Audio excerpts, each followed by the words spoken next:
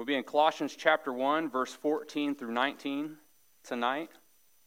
And the word of the Lord says, "In whom we have redemption through his blood, even the forgiveness of sins, who is the image of the invisible God, the firstborn of every creature, for by him were all things created that are in the heaven and that are in the earth, visible and invisible.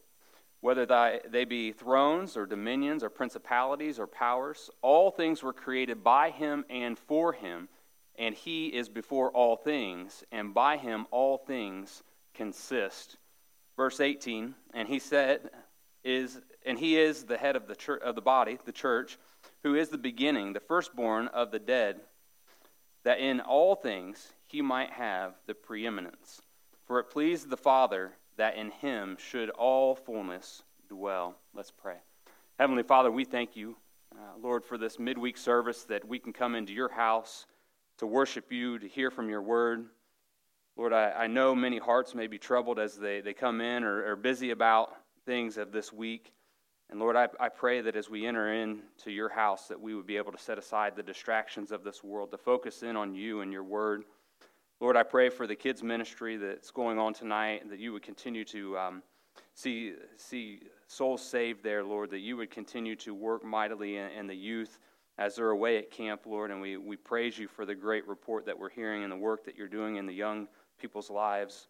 Lord, we lift them up to you. We pray for more souls to surrender there. Lord, we pray not only for souls to call upon you as their Lord and Savior, but, Lord, that you would call men and women to the ministry at that camp, Lord. We know that the laborers are few and the harvest is plenteous. And Lord, we just pray for that. Lord, pray tonight as we open your word that you would give me the clarity of thought and the boldness to preach it. Lord, allow your words to come out of my mouth. Hide me behind the cross. And we ask this tonight in Jesus' name. Amen. You may be seated.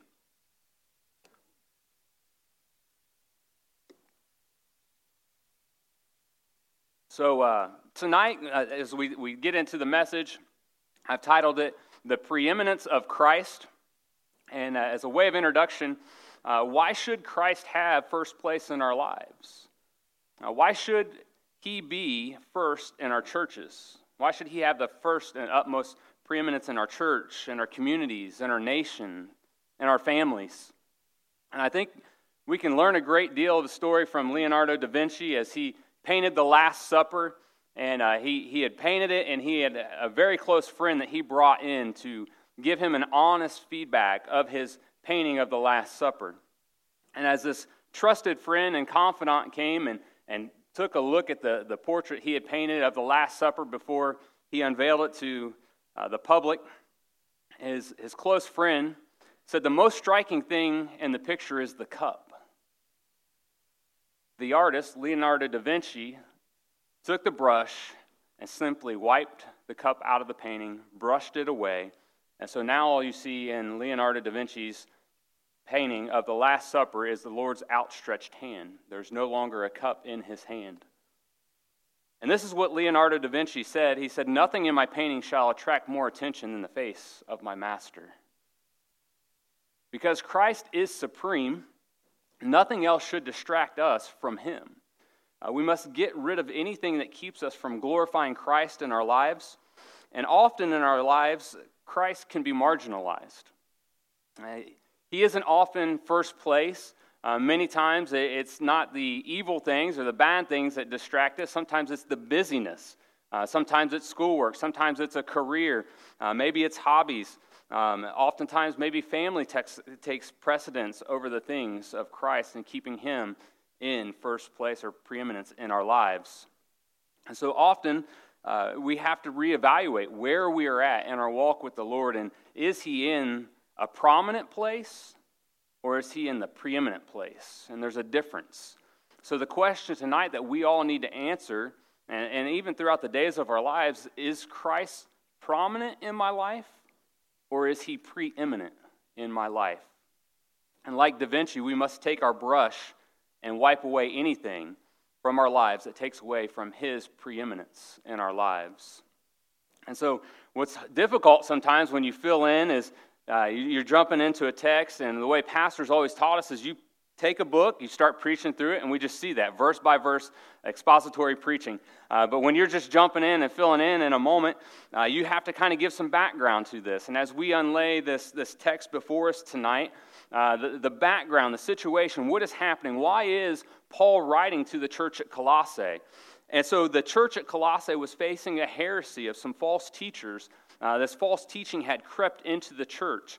And they were trying to marginalize Jesus Christ. They were trying to attack his deity. It was an early form of what was known as Gnosticism. And this Gnosticism taught that matter was evil, that anything that was physically created was evil, and that God would not indwell in a physical body because everything that was created was evil. And so they were teaching that Jesus was an emanation or an angel of God, and so he was never fully God in the flesh. And so this false teaching had crept in. They also had a secret, basically attained a secret knowledge of the things that were required for salvation or attaining salvation. And this heresy was attacking the very foundation of the gospel. It was attacking Jesus Christ and his deity. There's still a remnant of this going around in our world today. We see pseudo-Christian outfits, I'll call them, the Jehovah's Witnesses, the Mormons, and they all attack the deity of Jesus Christ. And they much like these Gnostics, Jehovah's Witnesses do not believe that Jesus is God. That they believe that he was a created being, and much like the Mormons do as well. And so you can see in these false cults and religions, they all attack the deity of Jesus Christ. And so that's the background setting into why Paul is writing to this church of Colossae. And Epaphras was the pastor of the church of Colossae at the time. And so he has come to Paul. He's given him an update of what is going on. And so this letter before us tonight is Paul refuting the false teachings of the Gnostics. And so the big question again tonight, according to the text, is why should Christ be exalted and have first place in our lives, in our churches, in our society, and in all of creation? So with that as a way of introduction, the 4 points tonight, I'm going to give them to you for type A personalities because sometimes I don't get to all the points, and at least you can have them written down. The first point is that why we must keep Christ preeminent is that we must exalt Christ because he is the revelation of God. Because he is the revelation of God. Secondly, we must exalt Christ in preeminence because he is supreme over all creation. Again, he is supreme over all creation. The third thing tonight is that Christ must be exalted because he is the head of the church. And lastly, Christ must be exalted to preeminence because he is the firstborn from among the dead. And so with God's grace, we are going to try to get through 4 points tonight. And the first point, as we unpack, is exalting Christ because he is the revelation of God. And we see that in verse 15. It says, who is the image of the invisible God, the firstborn of every creature. And so with this verse, is the great Christological passage of this epistle begins. It aims to refute the false teachings and the false doctrines according to which they say the angelic mediators usurped the place and function of the Son and nature and grace of the Son.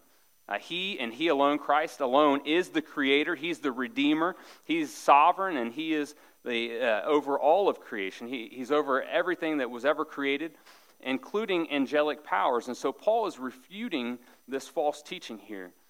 Christ must be exalted because he is the revelation of God. The word image, you see that there, the fourth word in verse 15, who is the image of the invisible God. And so this comes from a Greek word icon, which means an exact representation or revelation. It was used of an idol or a picture or a statue.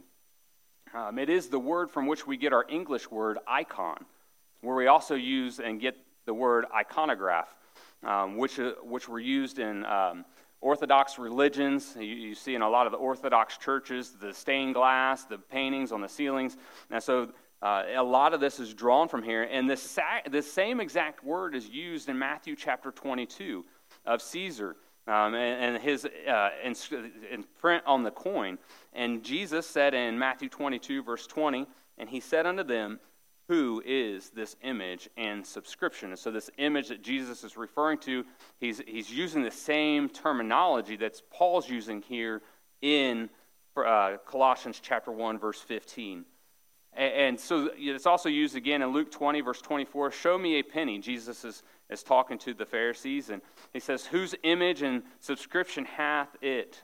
They answered and said, Caesar's. And so this inscription, this imprinting, this is an identical inscription as to what would be stamped into a coin. And so basically Paul's terminology here is that Christ is the exact representation of God.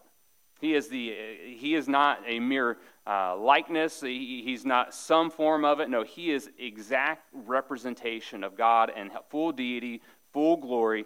And Revelation actually speaks of the same type of terminology as an exact representation and image of the Antichrist. It says this in Revelation 13, verse 14, and deceived them that dwell on the earth by the means and those miracles which he had power to do in the sight of the beast, saying, they that dwell on the earth, and they should make an image to the beast. And so here this image, this icon, is the exact terminology used, but Paul is referring to it as Christ as the exact representation of God.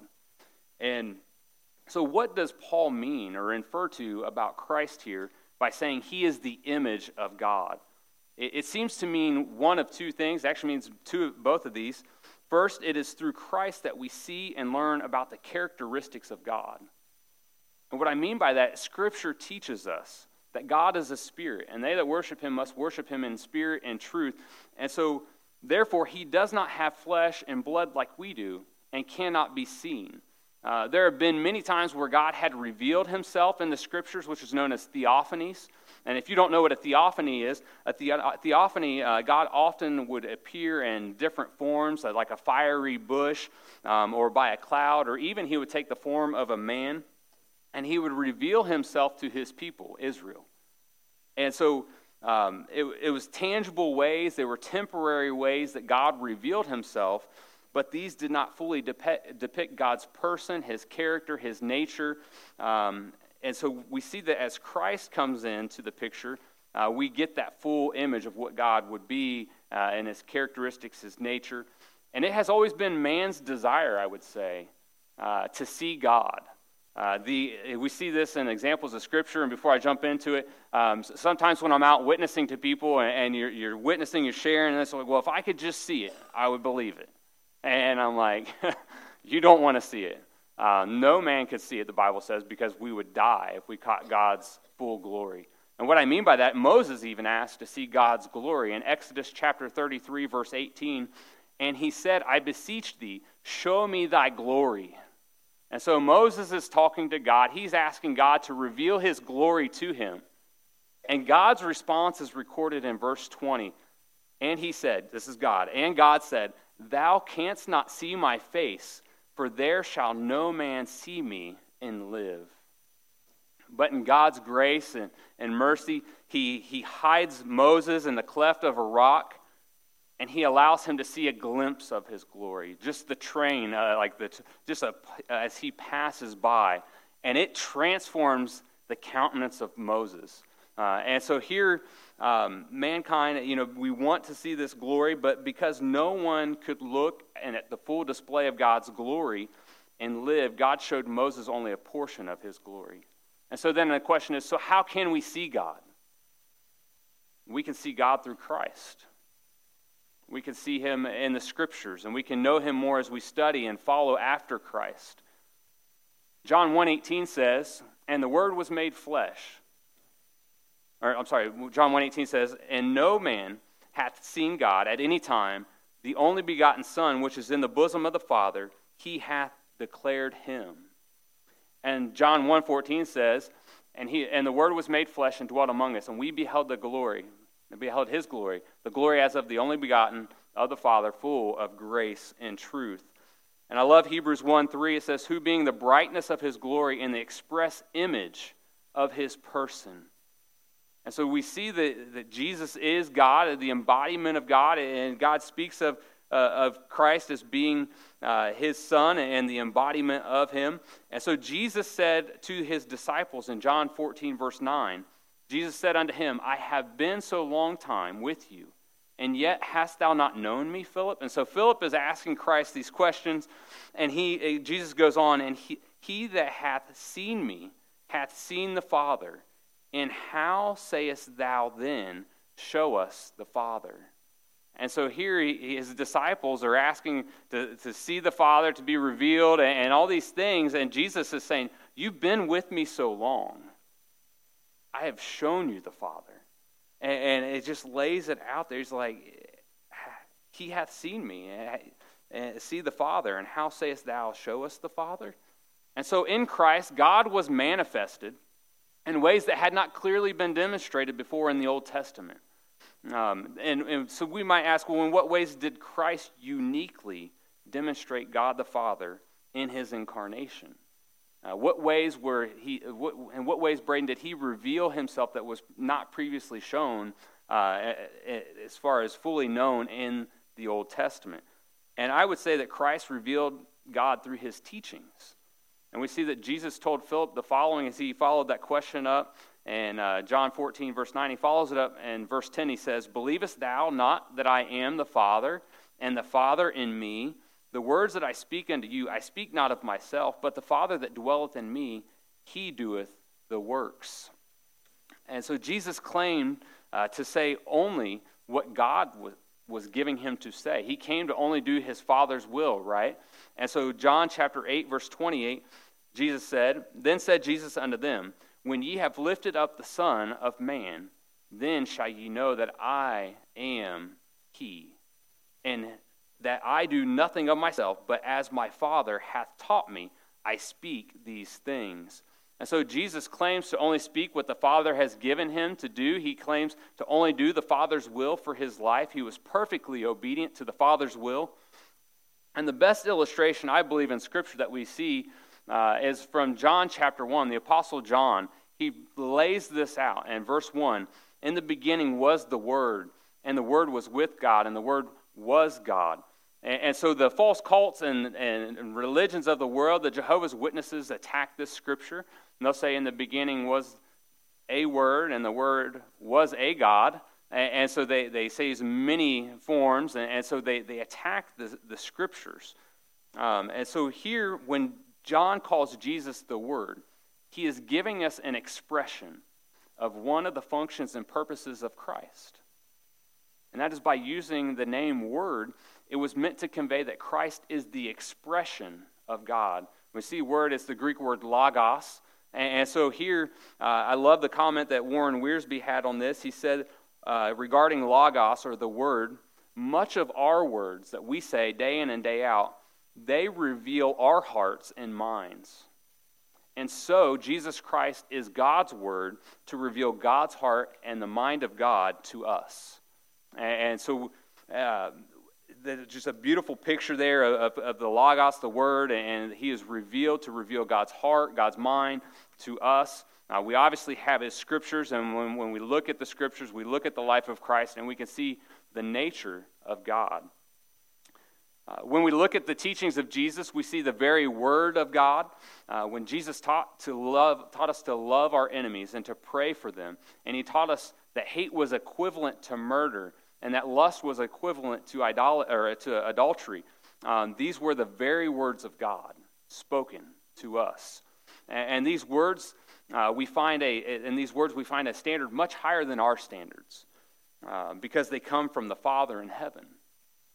And so, if we want to know how to live, how to be a good parent, how to be a good spouse, how to get saved, how to make decisions in life, it all comes through God's Word. And Christ came to reveal these words in a much greater way than had previously been known. He demonstrated it. He lived it out. And sometimes we, too, as we go about our lives, I've heard the saying that people see better than they hear. And what that means is people are watching us, aren't they? They see how we live our lives. But do our actions reflect our words? And so oftentimes we can watch, the greatest example of this, I think, is you ever build something, and I know as men, we do not like following instructions. We just throw that thing out, we get done, and it's not put together right. There's extra pieces. Or what I typically do is just go to YouTube, watch the video on it real quick, because I don't want to read, right? I'd rather watch it, move on, and get the thing built, right?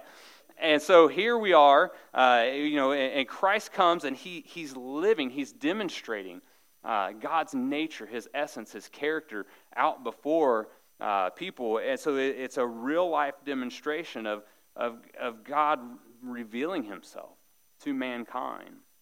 And so Christ revealed God through his person.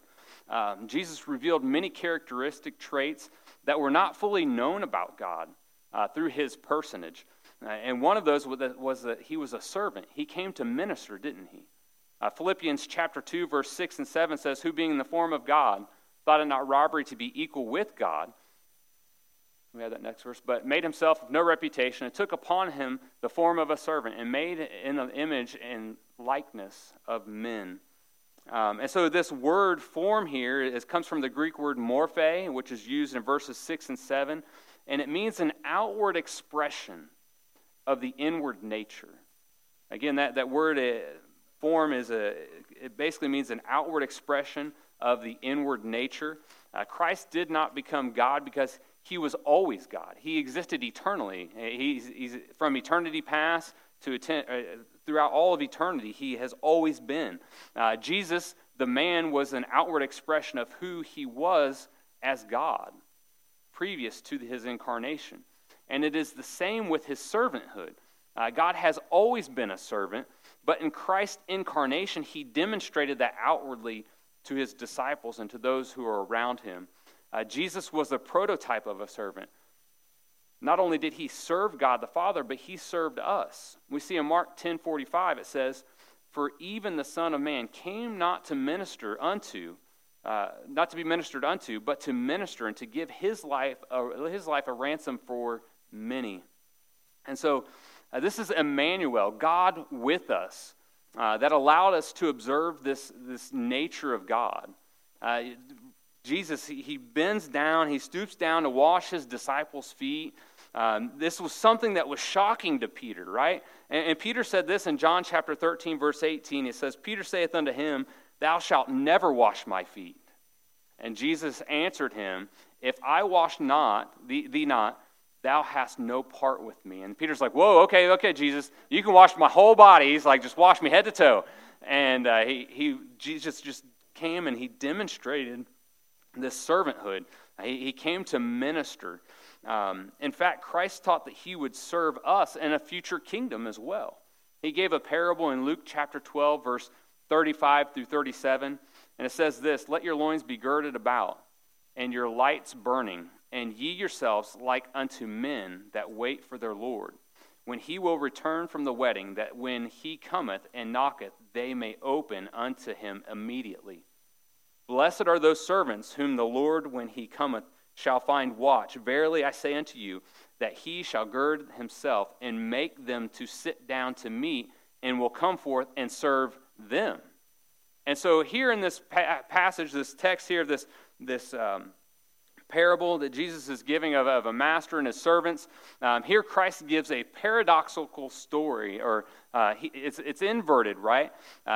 He is sharing that basically that the servants will be served by the master, which is opposite of what we tend to think. When the master returns, you might expect maybe a thank you from the boss. "Hey, thanks for keeping order while I was gone," or maybe he would just go about his business and not even acknowledge it. But here in this passage, the master simply goes to beginning to serve his servants, which is a paradoxical thing that we see. This specifically refers to Christ in his second coming. He will reward his faithful servants, it tells us in the scriptures. He will reward us with crowns, with authority. And one day we'll be co-reigning with Christ here on earth during the millennial reign. And maybe, Aaron, you'll be set up over Xenia. I don't know, maybe get another town. I don't know. But we all will co-reign with Christ because we have been faithful to the things of God. And so this second thing that it can mean in this image in verse 15, it also carries the idea of a representative. Christ is a representative. Icon is used 29 times in the Greek translation of the Hebrew Old Testament, also known as the Septuagint. The first use being in Genesis 1:26, speaking of Adam. Adam was an image bearer, right? And it says, God said, let us make man in our image, after our likeness. So the word image was used of Adam here in Genesis, and Adam was a representative to all of creation. He was called to rule earth. God says, have dominion over the earth, right? He says, multiply, have dominion, put it in subjection. Adam was to help rule the earth just as God had ruled over the heavens. Yet we know from Scripture that Adam failed. He fell into sin, and it ruined that fellowship. Scripture also calls Christ the last Adam. And in 1 Corinthians chapter 15, verse 45, and so it is written, the first man, Adam, was made a living soul. The last Adam was made a quickening spirit. And verse 47 goes on to say, the first man of the earth, earthly, the second man is the Lord from heaven. And so where Adam failed to represent God as he fell into sin, Christ has not and will not ever fail to represent God. He is the perfect embodiment. He is God from eternity past to eternity future. And so as this representative, Christ represents the Father specifically in having his authority. And wasn't that the thing that they tried to the Pharisees tried to blast Jesus for, was that he was blaspheming God because he was forgiving sins, and only God can forgive sins. And that's what Jesus had authority to do. He came and he had authority to forgive sins. He had authority to give eternal life. And so God chose the Son to be the channel through which salvation would be made available. John chapter 17, verse 2, it says this, as thou hast given him power over all flesh, that he should give eternal life to as many as thou hast given him. Acts 4:12 says, neither is there salvation in any other, for there is none other name under heaven given among men whereby we must be saved. John 14:6, Jesus saith unto him, I am the way, the truth, and the life. No man comes unto the Father but by me. And so Jesus, he is the representative. He has God's authority. Jesus represents God's authority by being the judge over all the earth too. It tells us this in John chapter 5, verse 22. The Father gives the judgment over to Christ. It says in John 5:22, for the Father judgeth no man, but hath committed all judgment unto the Son. And so our second point tonight is the reason why we must keep Christ preeminent, not only because he is the revelation of God, but secondly because he is supreme over all creation. And we see this in the second half of verse 15 through verse 17. It says, the firstborn of every creature, for by him were all things created that are in heaven and in the earth, visible and invisible, whether they be thrones or dominions or principalities or powers. All things were created by him and for him, and he is before all things, and by him all things consist. And so Paul here is making the argument that not only should Christ be exalted because he is the exact representation of God, he is the image of God, but Christ should be exalted because he is the firstborn, or the supreme over all of creation. And so this passage of Scripture, know this tonight, that this is often misinterpreted by those people that I mentioned earlier, Jehovah's Witnesses specifically, and they misuse this, and they basically use it to say that this term firstborn teaches that Christ was created, and then therefore is not God. But that's what all false cults and teachers do. They take Scripture, and they take one verse, and they take it out of context, and Scripture must be verified, Scripture with Scripture, right? And you can see even in the same passage here that had they just gone a little bit further in the next verse, it says it refutes their claims that Christ was created. Scripture must interpret Scripture, and it's proper hermeneutics. And so, as we see here, however, not only is this a misunderstanding of the phrase of firstborn, but it also neglects the context of the rest of Scripture's teachings on Christ being God and not part of creation or being created.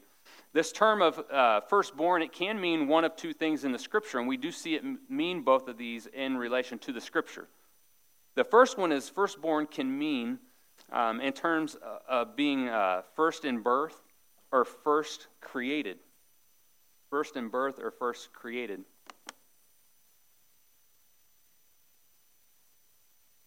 And we see this used this way with Jesus' birth with Mary, right? In Luke chapter 2, verse 7, it says, "And she brought forth her firstborn son, and wrapped him in swaddling cloth, and laid him in a manger, because there was no room for them in the inn." And so this passage here is, Jesus was the firstborn of Mary, right? The immaculate conception, right? The virgin birth. And so here this was her firstborn in the natural order of all her children that she would have. So we see this term can be used in this context. However, this is not the meaning used here by Paul in Colossians. And the firstborn can mean first in position or rank, or to be supreme as well. And so this is the context for which Paul is using this firstborn here in Colossians.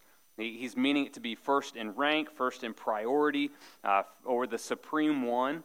And in the Greek and Hebrew cultures, it was the firstborn that received the inheritance, right? The firstborn child usually was the one who received the birthrights or the inheritance from their father.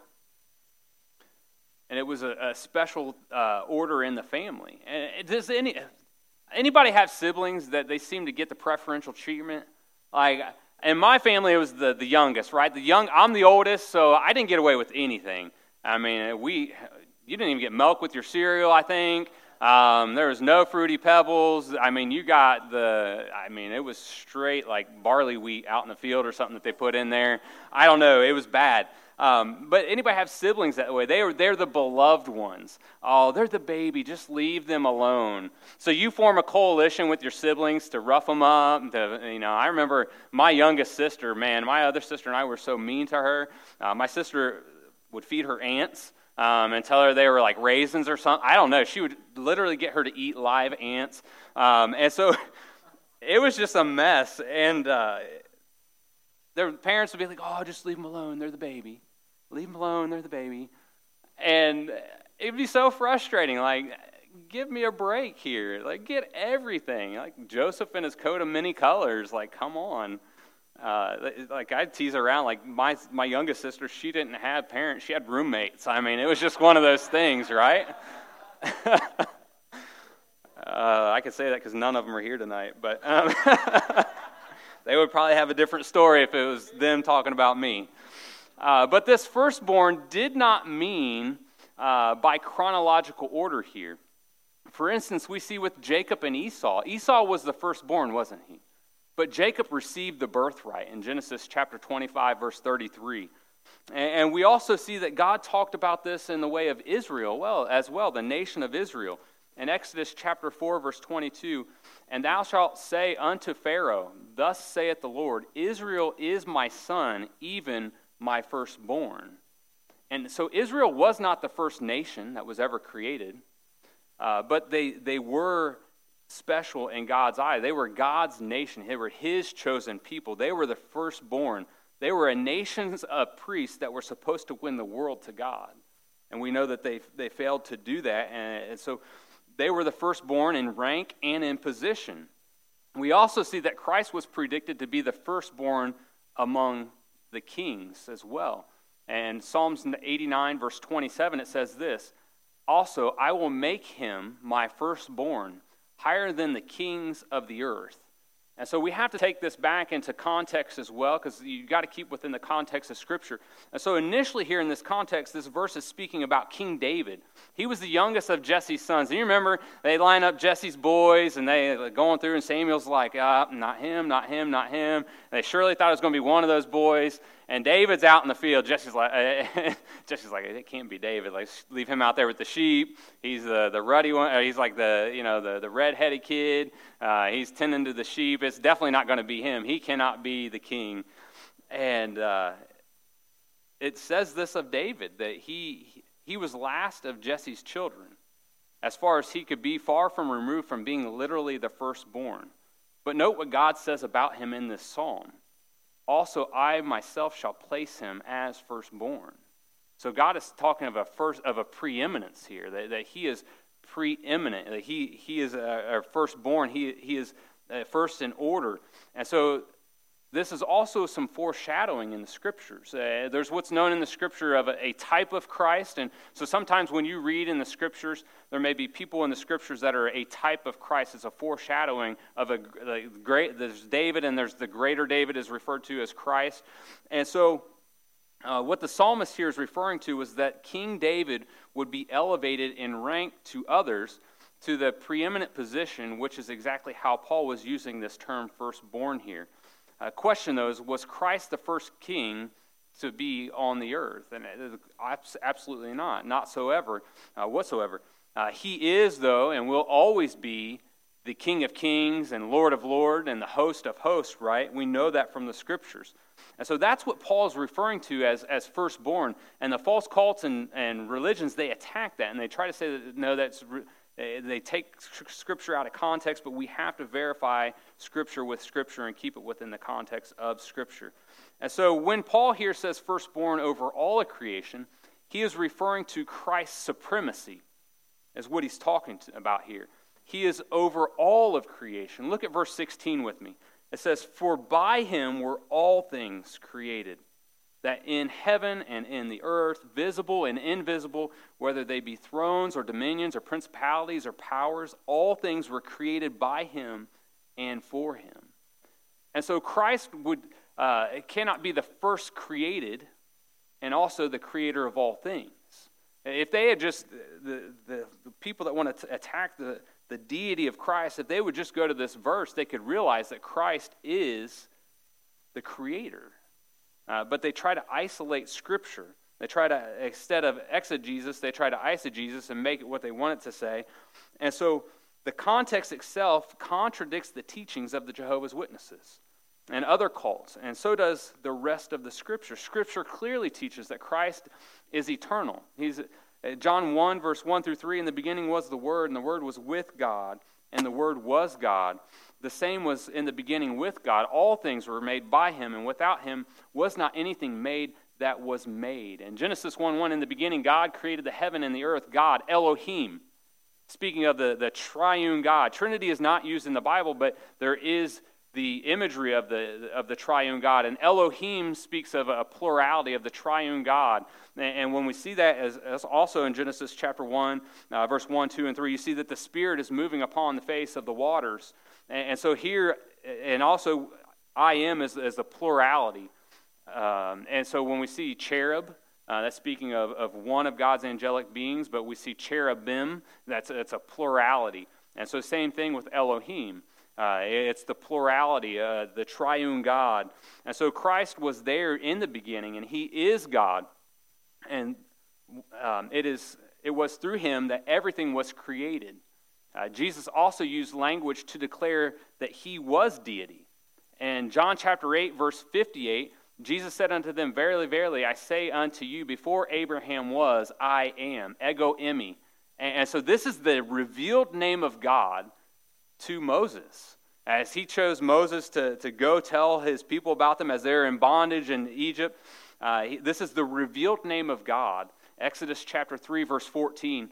"And God said unto Moses, I am that I am. And he said, Thus shalt thou say unto the children of Israel, I am hath sent me unto you." And so Jesus is using the very name of God. He is speaking that he is deity. And so this very name expresses God's eternality, his self-existence. Christ cannot be created and still be the creator. And so he has always existed and therefore is deserving of honor.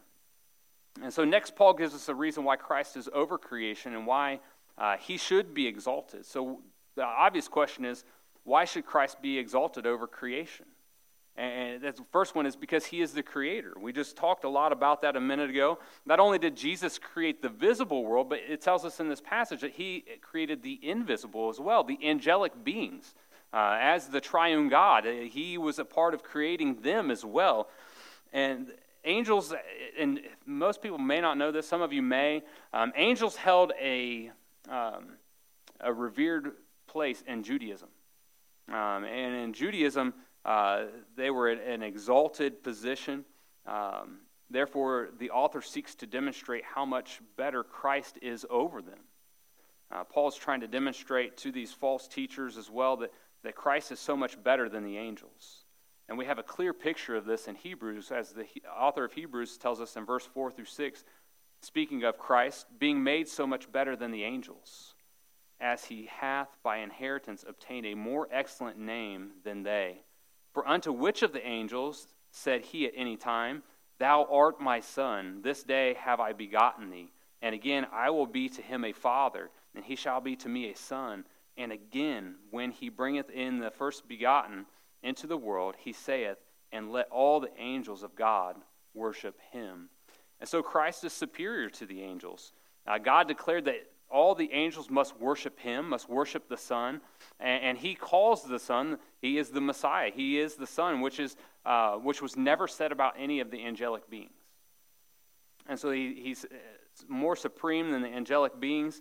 And again, Gnosticism was, you've got to think of how Paul was attacking this false teaching in Colossae. And so they taught that angelic beings, they were the worship, that Christ was not God, that he was an angelic being. But Paul is continuing to refute this here, this false teaching and heresy. And so we all understand this to some degree, I would say, tonight, for those of us who have had children. As parents, we want our children to honor and obey us, don't we? I can think back as a teenager, as a child, I did not obey, I did not honor my mother and father. I was probably the worst of the kids, I'll tell you, when it came to those things. And we should honor and respect them because they're the reason why we're here, right? Our parents have brought us into the world as well as God. But how much more should we always give thanks to Christ, the creator of all things? We thank our parents. We just had Father's Day. We have Mother's Day. We celebrate our parents. And so we give thanks to them for those things that they have done for us. And one of the greatest things is that we are here. They have created us. God has allowed that to take place. So how much more should we give thanks to Christ, being the creator of all things? Every creator creates something, I will tell you, for a purpose. And what I mean by that is we all, as a creator designs something, it's not just kind of thrown in the closet. Typically, if you've built something, you've designed something, you've created something, it's on display.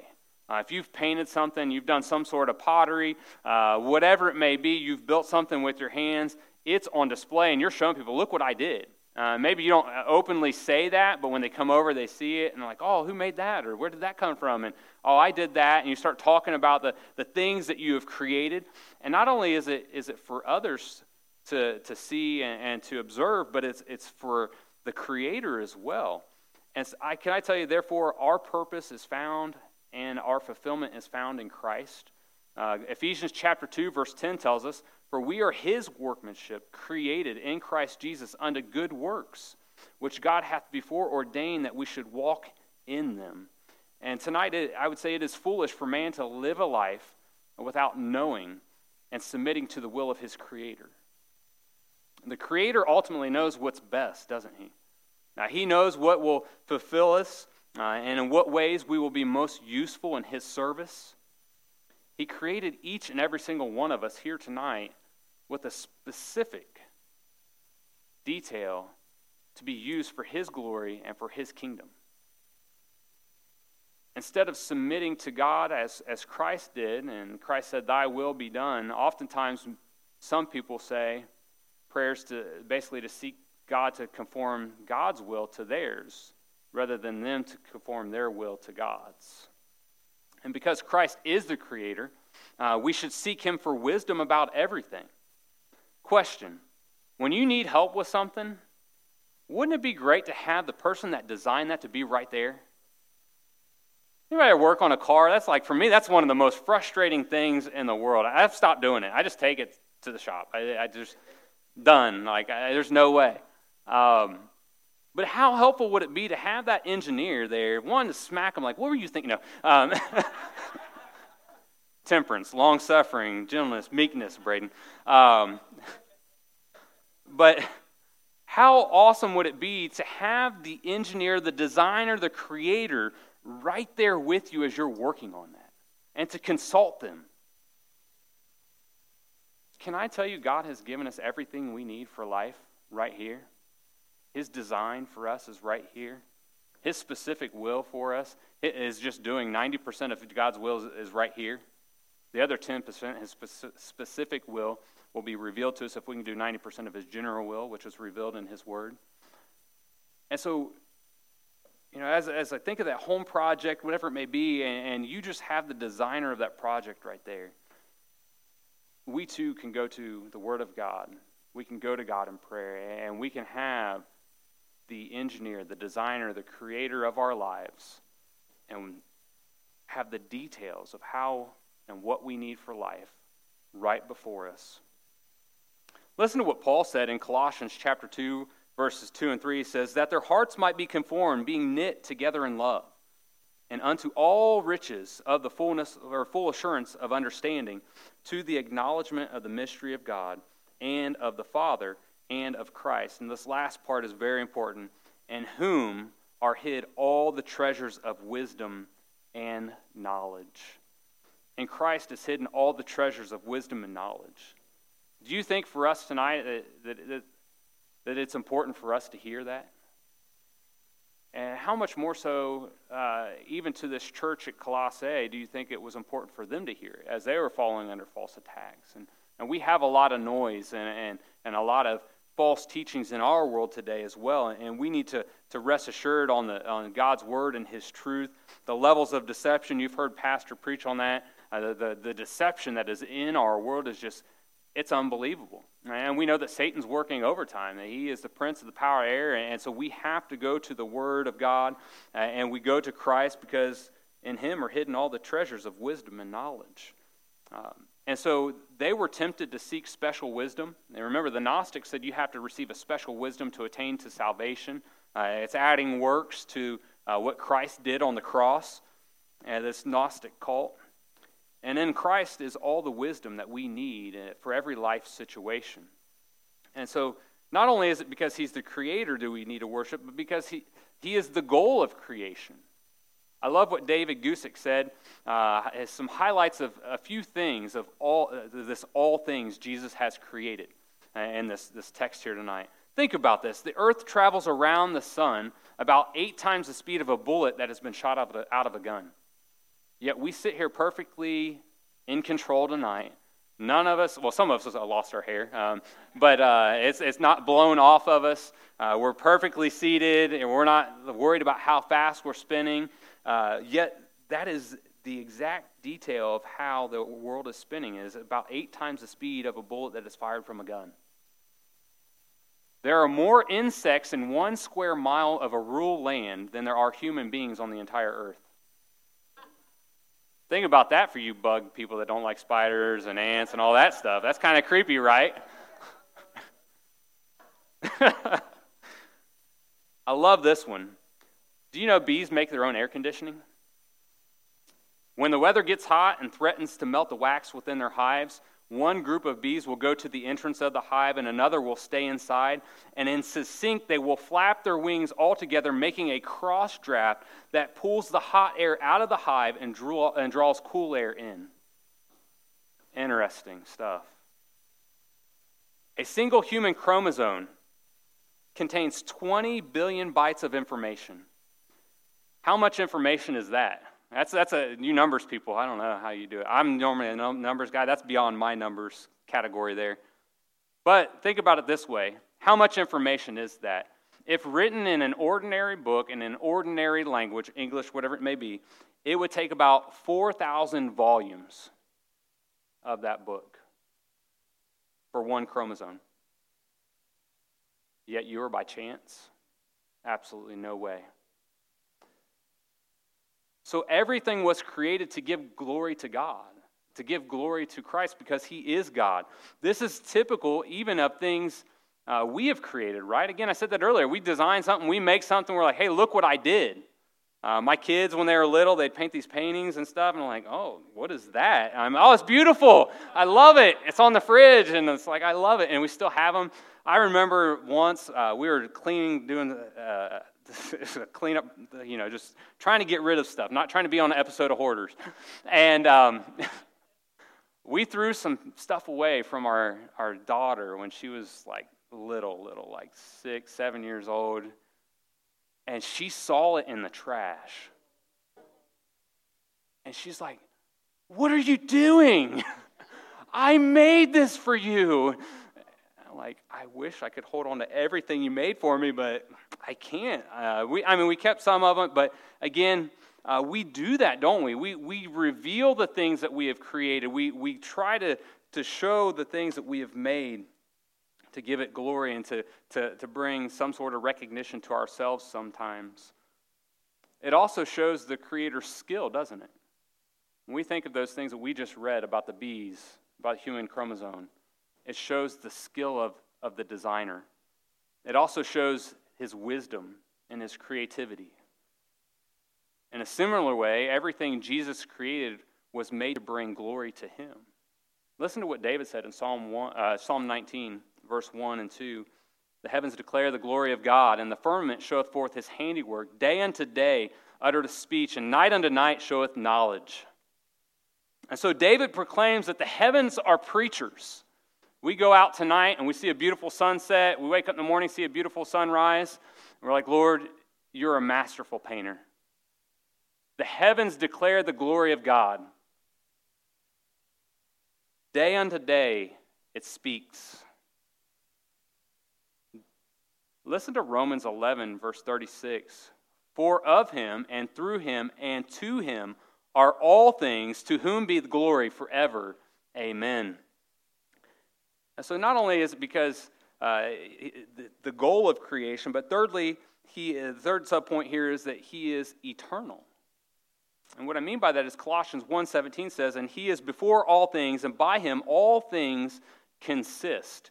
And so what does Paul mean here by Christ being before all things? This is speaking again of his eternality, but Micah 5:2 says, "But thou, Bethlehem, Ephratah, thou beest among the thousands of Judah, yet out of thee shall he come forth unto me, that is, to be a ruler in Israel, whose goings forth have been from old and from everlasting." Speaking of Christ. And this is what makes Christ transcendent. Meaning there is nothing like him. The heavens had a beginning. The earth had a beginning. Humanity had a beginning, but not Christ. Christ has eternally been. He is over all of creation because he is before creation. He is God, therefore he is everlasting. And not only that, but he is the sustainer of creation. You see that in the end of verse 17 there. It says, "And by him all things consist." And this comes from the Greek word sunestime, which means to put together by way of composition or combination, to show or to prove, to establish, to exhibit or to be composed of, or to consist. In it is this is a perfect tense. It literally means that he is continuing to hold it together. He is continuing to hold everything together. Or everything would fall apart, basically, if he was not holding it together. And one day when it speaks of God creating the new heaven and the new earth, it is literally going to be when he does away with the heavens and with the earth, and before he creates the new one, it's literally like he spoke it into existence. He's going to speak it out of existence, and it's going to be gone. And then he's going to create the new heaven, the new earth. And so I love what Hebrews 1:3 says, and in the middle of that verse, it says, "And upholding all things by the word of his power." And according to Greek scholar A.T. Robertson, all things were created has the idea of stand created. It's remaining created. Roberts adds, "The preeminence of the universe rests then on Christ far more than on gravity." It is a Christ-centric universe. And if you've studied anything, you've done part of any of our creation versus evolution studies here, you know that if gravity is changed 1 degree one way or the other, this thing's gone. Yet it's being perfectly upheld by the word of his power, by Christ. He is the one who is upholding it. He is the one that has spoke it into existence. It has been eternally set, from eternity past. And as he creates it, he gives it the sustaining power. Christ holds all things together by the power of his word, in the same way that the world was spoken through the spoken word in Genesis chapter 1. It is now being sustained by this spoken word. God is the only one who sustains and provides us with every good thing.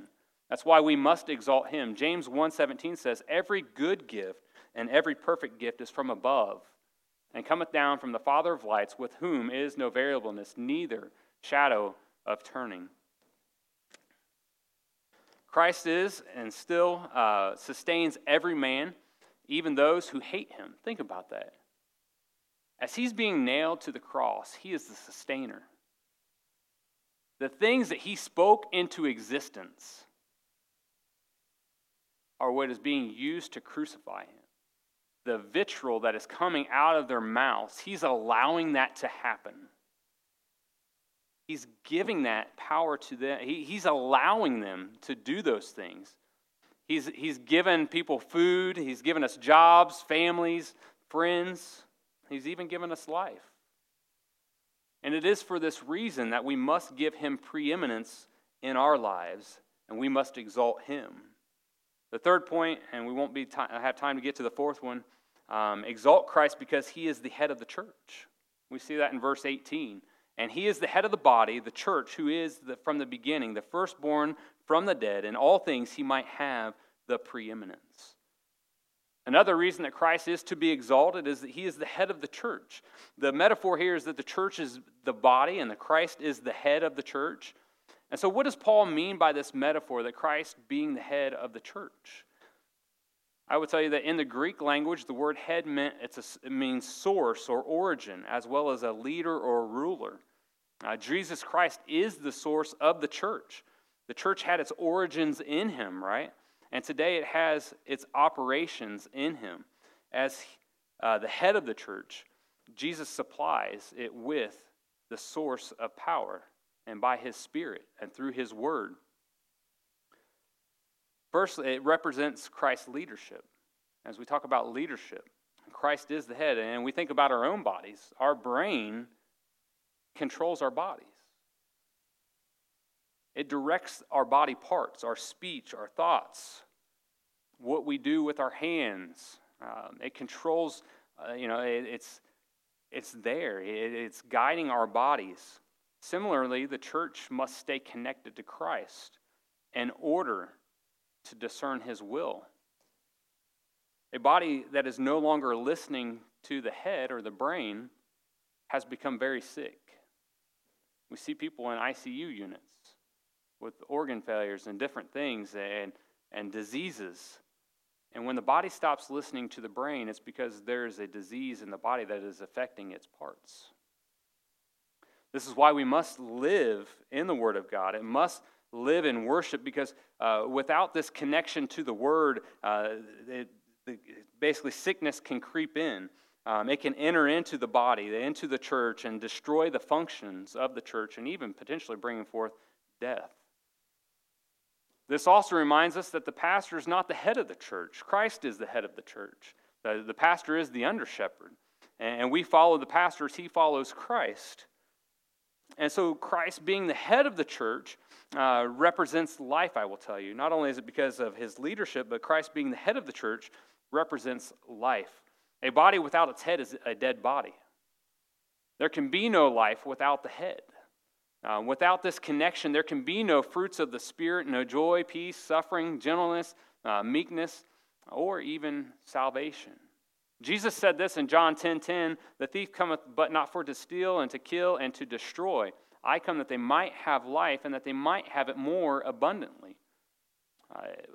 We often miss the abundant life that Christ has for us due to a lack of being attached to his word. And what I mean by that is at times we drift away from the things of God. We drift away from his word. We don't stay connected to the vine. It's the parable of the vine and the branches, right? And the fruit. You cannot bear any fruit except you are connected to the vine. And so We often miss that. And so tonight, in what ways are you seeking to stay connected to the vine? Are you seeking to stay connected to the head of the body? How can we tell when we are not as consistent as we should be? And with that being said, in conclusion tonight, as we don't have time for the fourth point, in conclusion, why is Christ the preeminent one? Why should he be preeminent in our lives? Why should Christ be exalted in our lives and throughout the entire earth? And Christ should be exalted because he is the exact image of God. He is the revelation of God the Father. Christ is the firstborn whom God hath given all rights and privileges. He is the creator. He is the sustainer. Christ is the head of the church is the third reason tonight. And so in what areas of your life and my life is God calling us to apply Christ's preeminence that he's currently not sitting upon? What must we do to make him first place in every area of our lives and to keep him there? In what areas of your life is God calling you to apply Christ's preeminence? Do you need to remove anything that has taken away Christ's preeminence in your life, like Da Vinci had to do in removing the cup from his painting? We will, we all have times where we drift away, we're prone to wander, but we need to come back. We need to repent of those things. We need to turn to the Lord and ask him to forgive us. We need to ask him to be enthroned on not just a prominent part of our life, but he needs to be first place in our lives in every aspect. And as I was praying through what passage to preach this week, and the teens were going off the camp, they're getting zoned in. They're getting focused in on God. And when they come back from camp, you'll see that they've had time away from the distractions of this world. They've been able to focus in on Christ. And you say, well, maybe it'll only last a week or two. Well, perhaps if we did it as well, when they come back, they would see a change in us. And I'm not saying that anybody's going to be perfect. We all have areas. I have areas in my life that I need to dethrone myself. Jesus said, take up your cross, right, daily. Deny yourself, take up your cross daily. And so there's areas in our lives that maybe we need to examine tonight. And we'll have a time here in a moment where you can come and you can respond, whether in your seat or at an altar. But we need to make that decision. Is he preeminent in our life? Maybe you're here tonight and you haven't even trusted Jesus Christ as your Lord and Savior. I can tell you he's definitely not in the driver's seat of your life. He may not even be in the car. He may be in the trunk, but he's not in the driver's seat where he needs to be.